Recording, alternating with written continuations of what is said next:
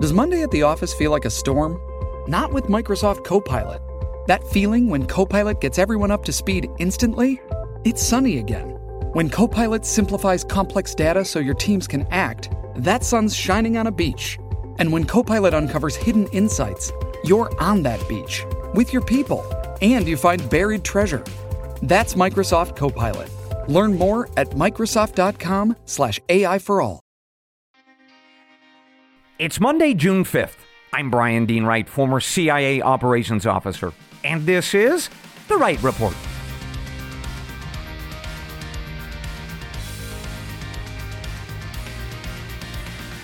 Hey, good day to you, ladies and gentlemen. Welcome to The Wright Report, your daily news podcast. I've got 4 briefs for you this morning that are shaping America and the world. First up, America is bending the rules this morning and allowing Chinese cancer drugs to come into this country. Meanwhile, Washington and Beijing almost got into a fight over the weekend in the Taiwan Strait. So we're going to talk about why those two stories are connected and so very important. Second, Joe Biden signed a bipartisan debt deal on Friday. We're going to discuss whether or not it lowers deficits and the debt, as some in Washington, D.C. are claiming. Third, if you think that spies are somehow in control of the world, well, you might be right. About 25 of them met at the Shangri-La Hotel over the weekend. I'm going to tell you all about it. Fourth, get out your maps and come with me to Africa this morning because I want to show you a railroad that you are likely going to be an investor in. It's actually a $250 million deal involving the countries of Angola and the Congo.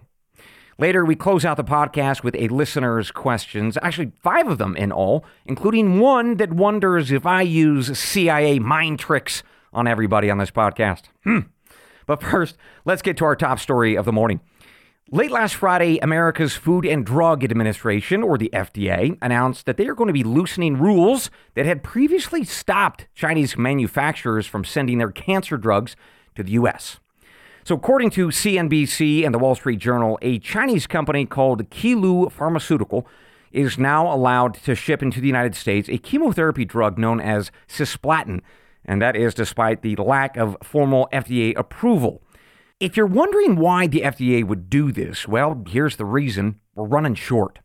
So by way of background, cancer doctors have used this cisplatin for decades when treating cancers of things like the bladder and lungs and ovaries. But starting in February of this year, supplies began running short.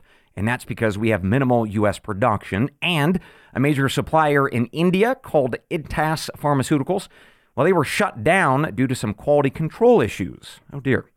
Well, that led cancer doctors to then switch to a similar medication called carboplatin, but now that medicine is in short supply too.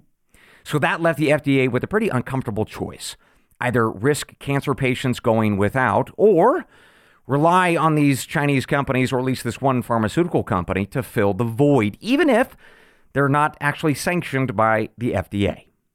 Now, one other thing to mention that you might not know: most of the world's drugs, especially generic drugs, come from China, either as the final pill that you consume or, most especially, the ingredients inside those pills. Now, to the point, it is often said that India is the world's largest manufacturer of generic drugs, and that is true, but about 70 to 90% of the active pharmaceutical ingredients inside those pills and injections and so forth, well, those are actually from China. And that, by the way, is based on reporting from CNBC. So as you consider that news this morning, you should also consider this. The defense chiefs for the United States and Chinese militaries launched a war of words over the weekend after 2 of their naval vessels almost collided in the Taiwan Strait. So let's talk about the sequence of events over the weekend as reported by the Wall Street Journal, Newsweek, and Reuters News Service. So on Saturday, 2 Western ships, a U.S. destroyer and a Canadian frigate, passed through the contested waters of the Taiwan Strait. Now, at roughly the same time, the Chinese defense minister released a statement saying, quote, "The U.S. and Canada are not here for innocent passage. They are here for provocation," end quote. Well, and so China then sent a destroyer in of their own to shadow and then nearly hit the U.S. ship, missing it by about 150 yards. The Chinese then circled back after that first missed attempt and then tried to intercept the U.S. vessel a second time, although the U.S. destroyer managed to slow itself and took evasive action.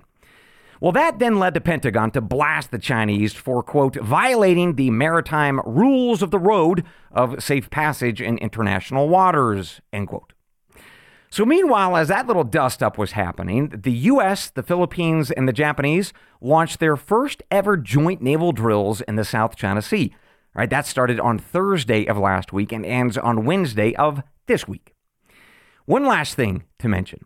So as this conflict was rising, the Chinese defense minister did add one little bit of rhetorical hope. He said that a war between the U.S. and China would be, quote, an unbearable disaster for the world, end quote.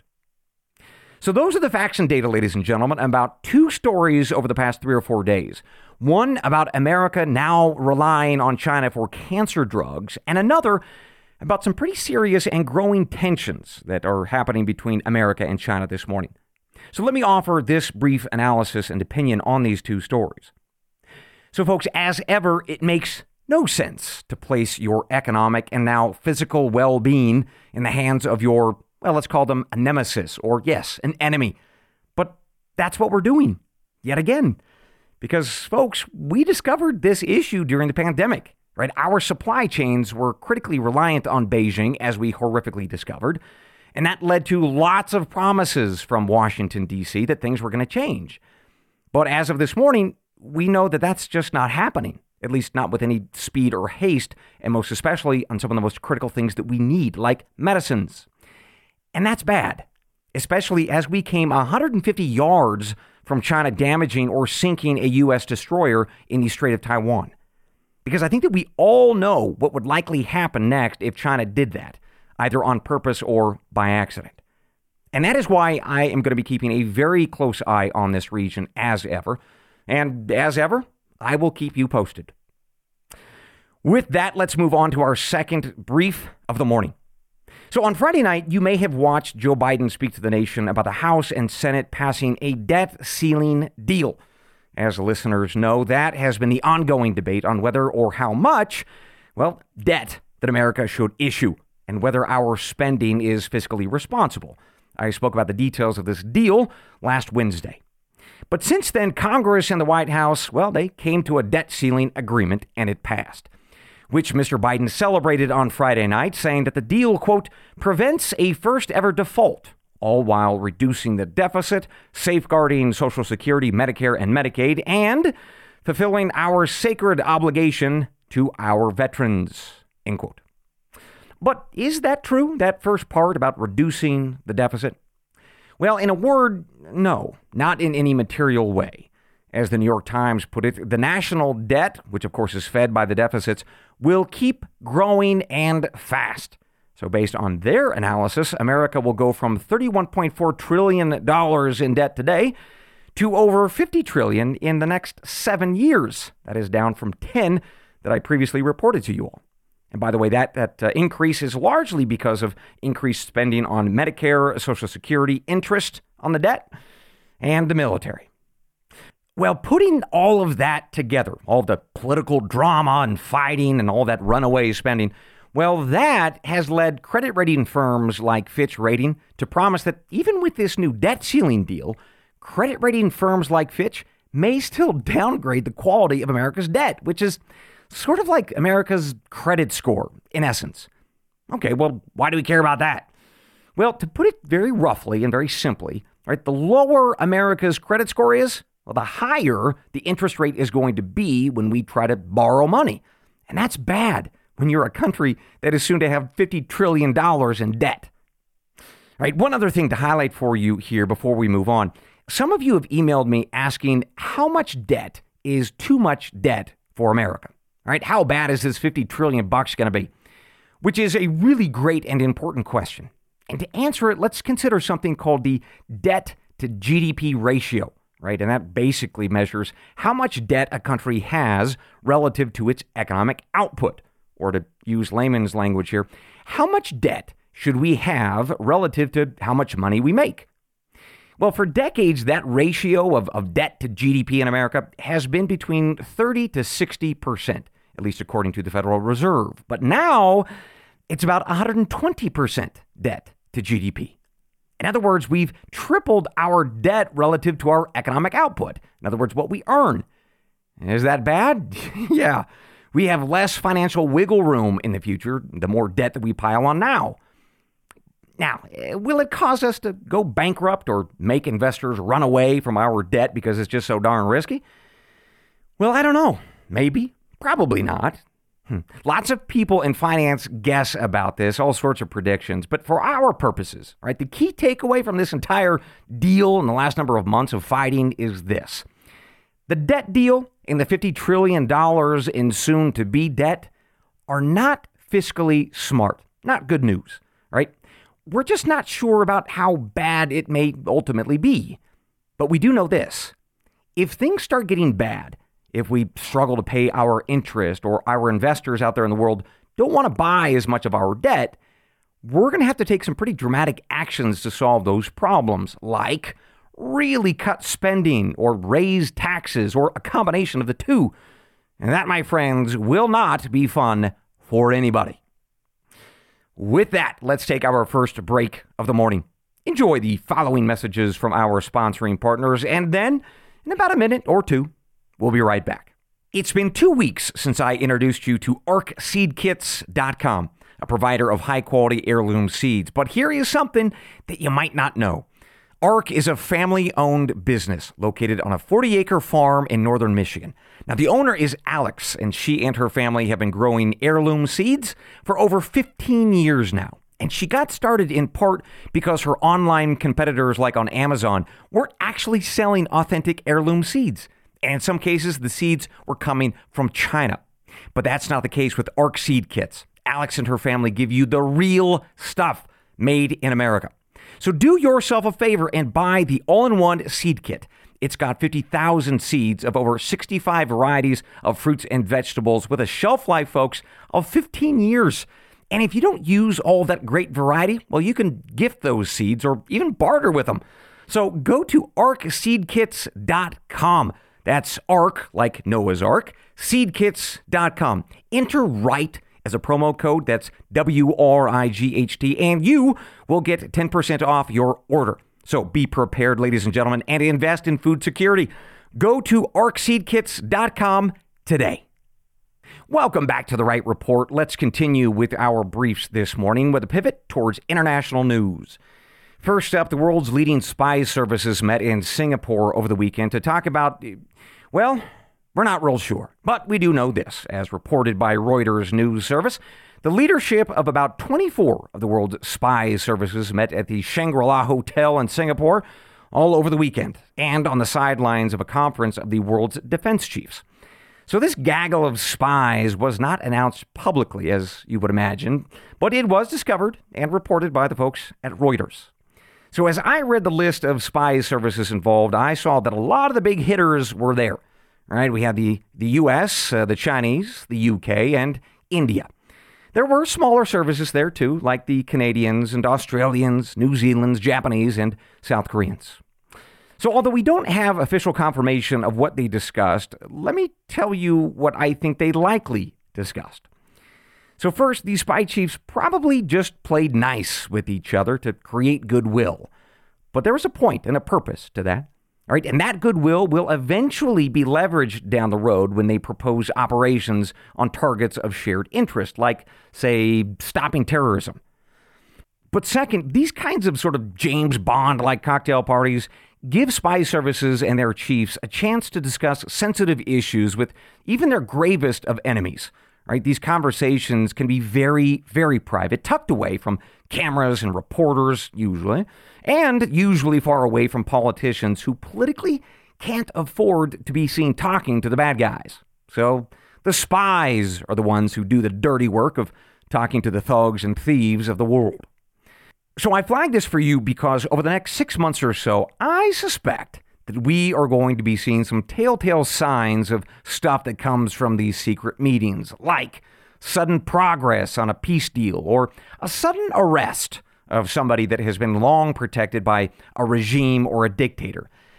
And what that usually means is that the regime or the dictator got something very nice as a present, maybe a secret transfer of cash or Maybe that fuel tanker that's banned by sanctions, well, somehow it just manages to get through and nobody makes a fuss. In other words, I'm going to be watching for stuff that at first blush doesn't make a lot of sense. And I'm going to bring that to you if I have any confidence that this was connected at all to the global spy meeting last weekend. So with that intrigue, let's move on to our final brief of the morning. And for this one, oh, I love it. Grab your maps and come with me to Africa. We are going to talk about two countries, Angola and the Congo, and why you, my fellow American taxpayer, may well be paying for a new railroad in those countries. And to give you a hint as to why, it has to do with dirty green energy. So let's talk about the news from the region this morning, as reported by the South China Morning Post and Bloomberg News. So looking at your maps, whether they be on your computers or your phones or in your minds, I want you to find the central part of the African continent, and you are going to see the country of the Congo. Now, we've spoken a lot about this country, namely because it plays such a critical role in the dirty green energy revolution, or also known as the pivot towards solar and wind and batteries. And in that energy revolution, folks, there are a couple of minerals that are of critical importance, really, especially for those batteries, and those would be cobalt and copper. Well, luckily for the Congo, they have both of those things in spades. Over 70% of the world's production and proven reserves of cobalt are in the Congo. The country is also the second leading producer of copper. So looking at our maps, there's a little section of the Congo that jets to the south, and it goes into the neighboring country of Zambia. And that is called the Katanga province, and that's where most of the copper and the cobalt are located. But looking at our maps, you see one problem, right? It's landlocked. So to get that stuff from the Congo out to the international market, it's got to get transported to, well, a port on either the east or the west of Africa.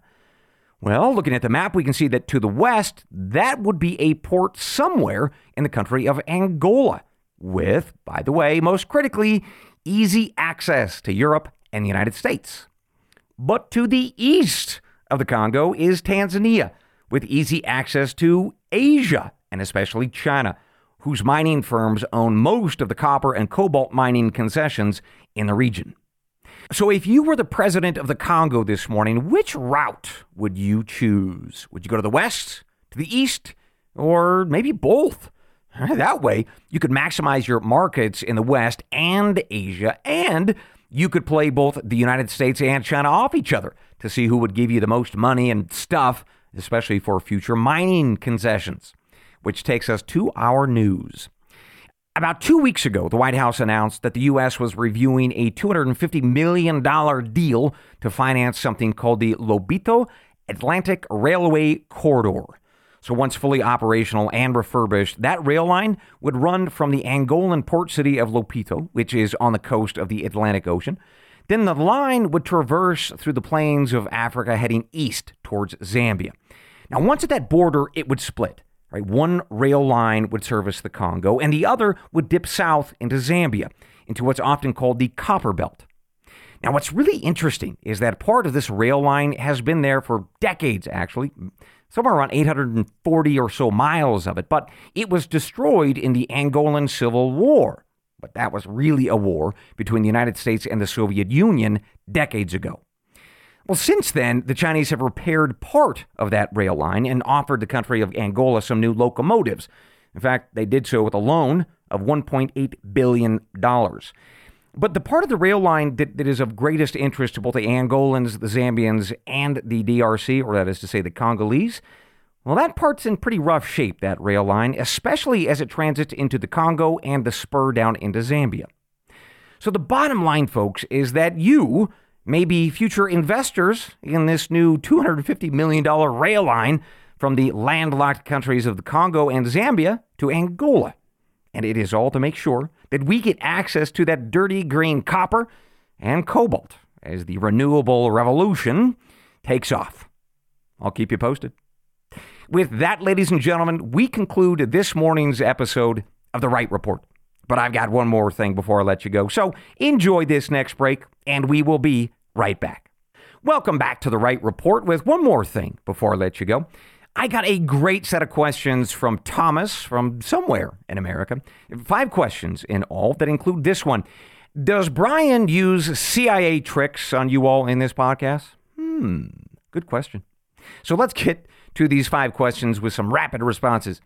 First, Thomas asked, why the name change for the podcast? Because it used to be something about presidents and daily and briefs.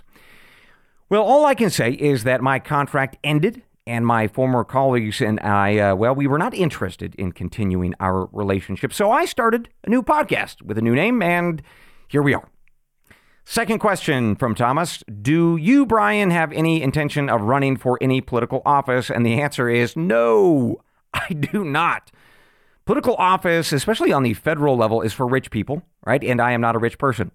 However, on the local or county level, we should all be thinking about either running for office or supporting someone who shares our values, because that, ladies and gentlemen, is where the power is, right? You should work to control your city council or school board or sheriff's office, right? That way you control things like policing and schools and dealing with just simple things like how to deal with a drug crisis in your hometown or trash, right? That kind of stuff affects all of us every day.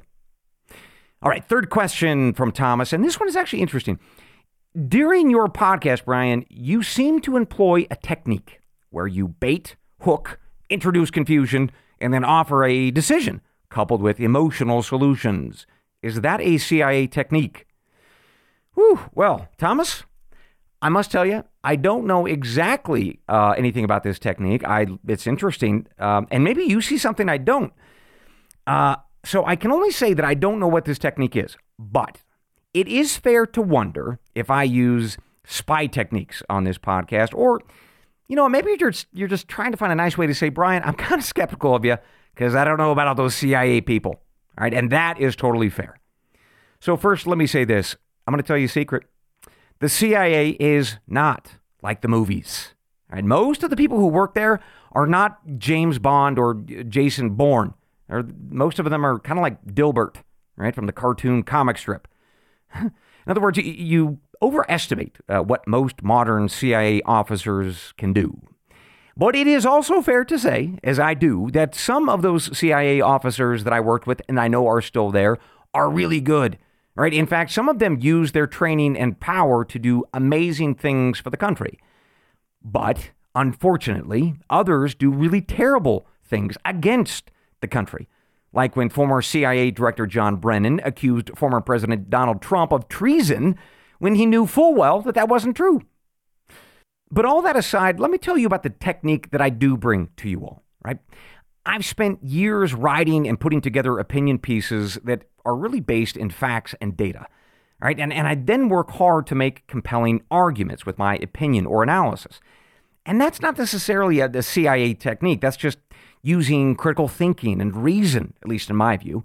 And I picked up those skills largely not at the CIA, but just from great public education. When I was a kid, I had some fantastic college education too. And in more recent years, I wrote for the LA Times and San Francisco Chronicle and FoxNews.com with some amazing editors who helped craft and shape the way that I write and think and speak.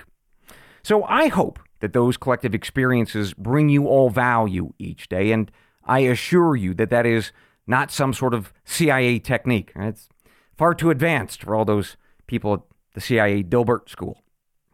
Okay, fourth question from Thomas. Brian, he said, you have recently started using the pointed term lie more often, but you didn't previously in the last number of weeks or in the last podcast. So what's going on?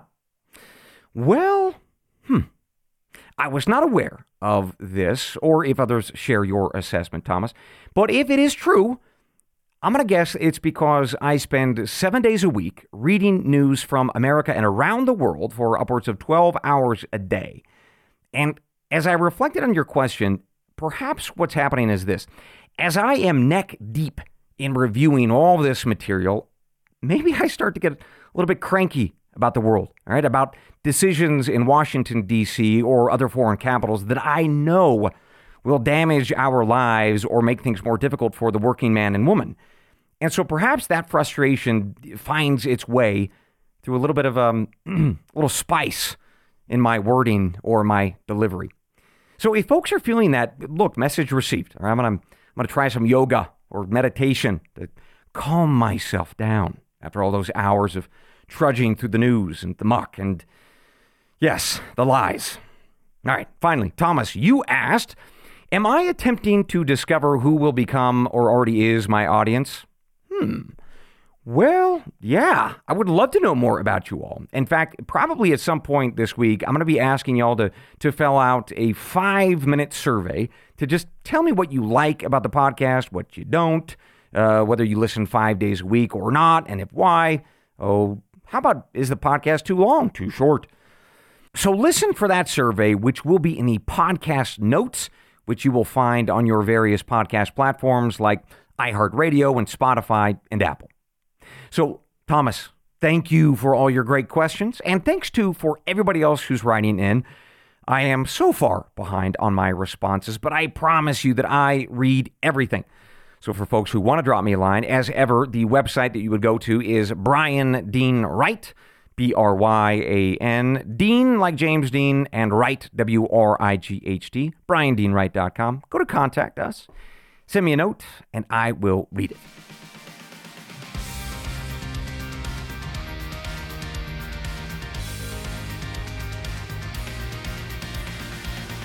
And with that, ladies and gentlemen, we conclude your morning brief. As always, I will see you tomorrow, God willing. Until then, I leave you with the creed of every good spy and every wise American. They're the words from the Gospel of John, chapter 8, verse 32. And you shall know the truth, and the truth shall make you free. Good day.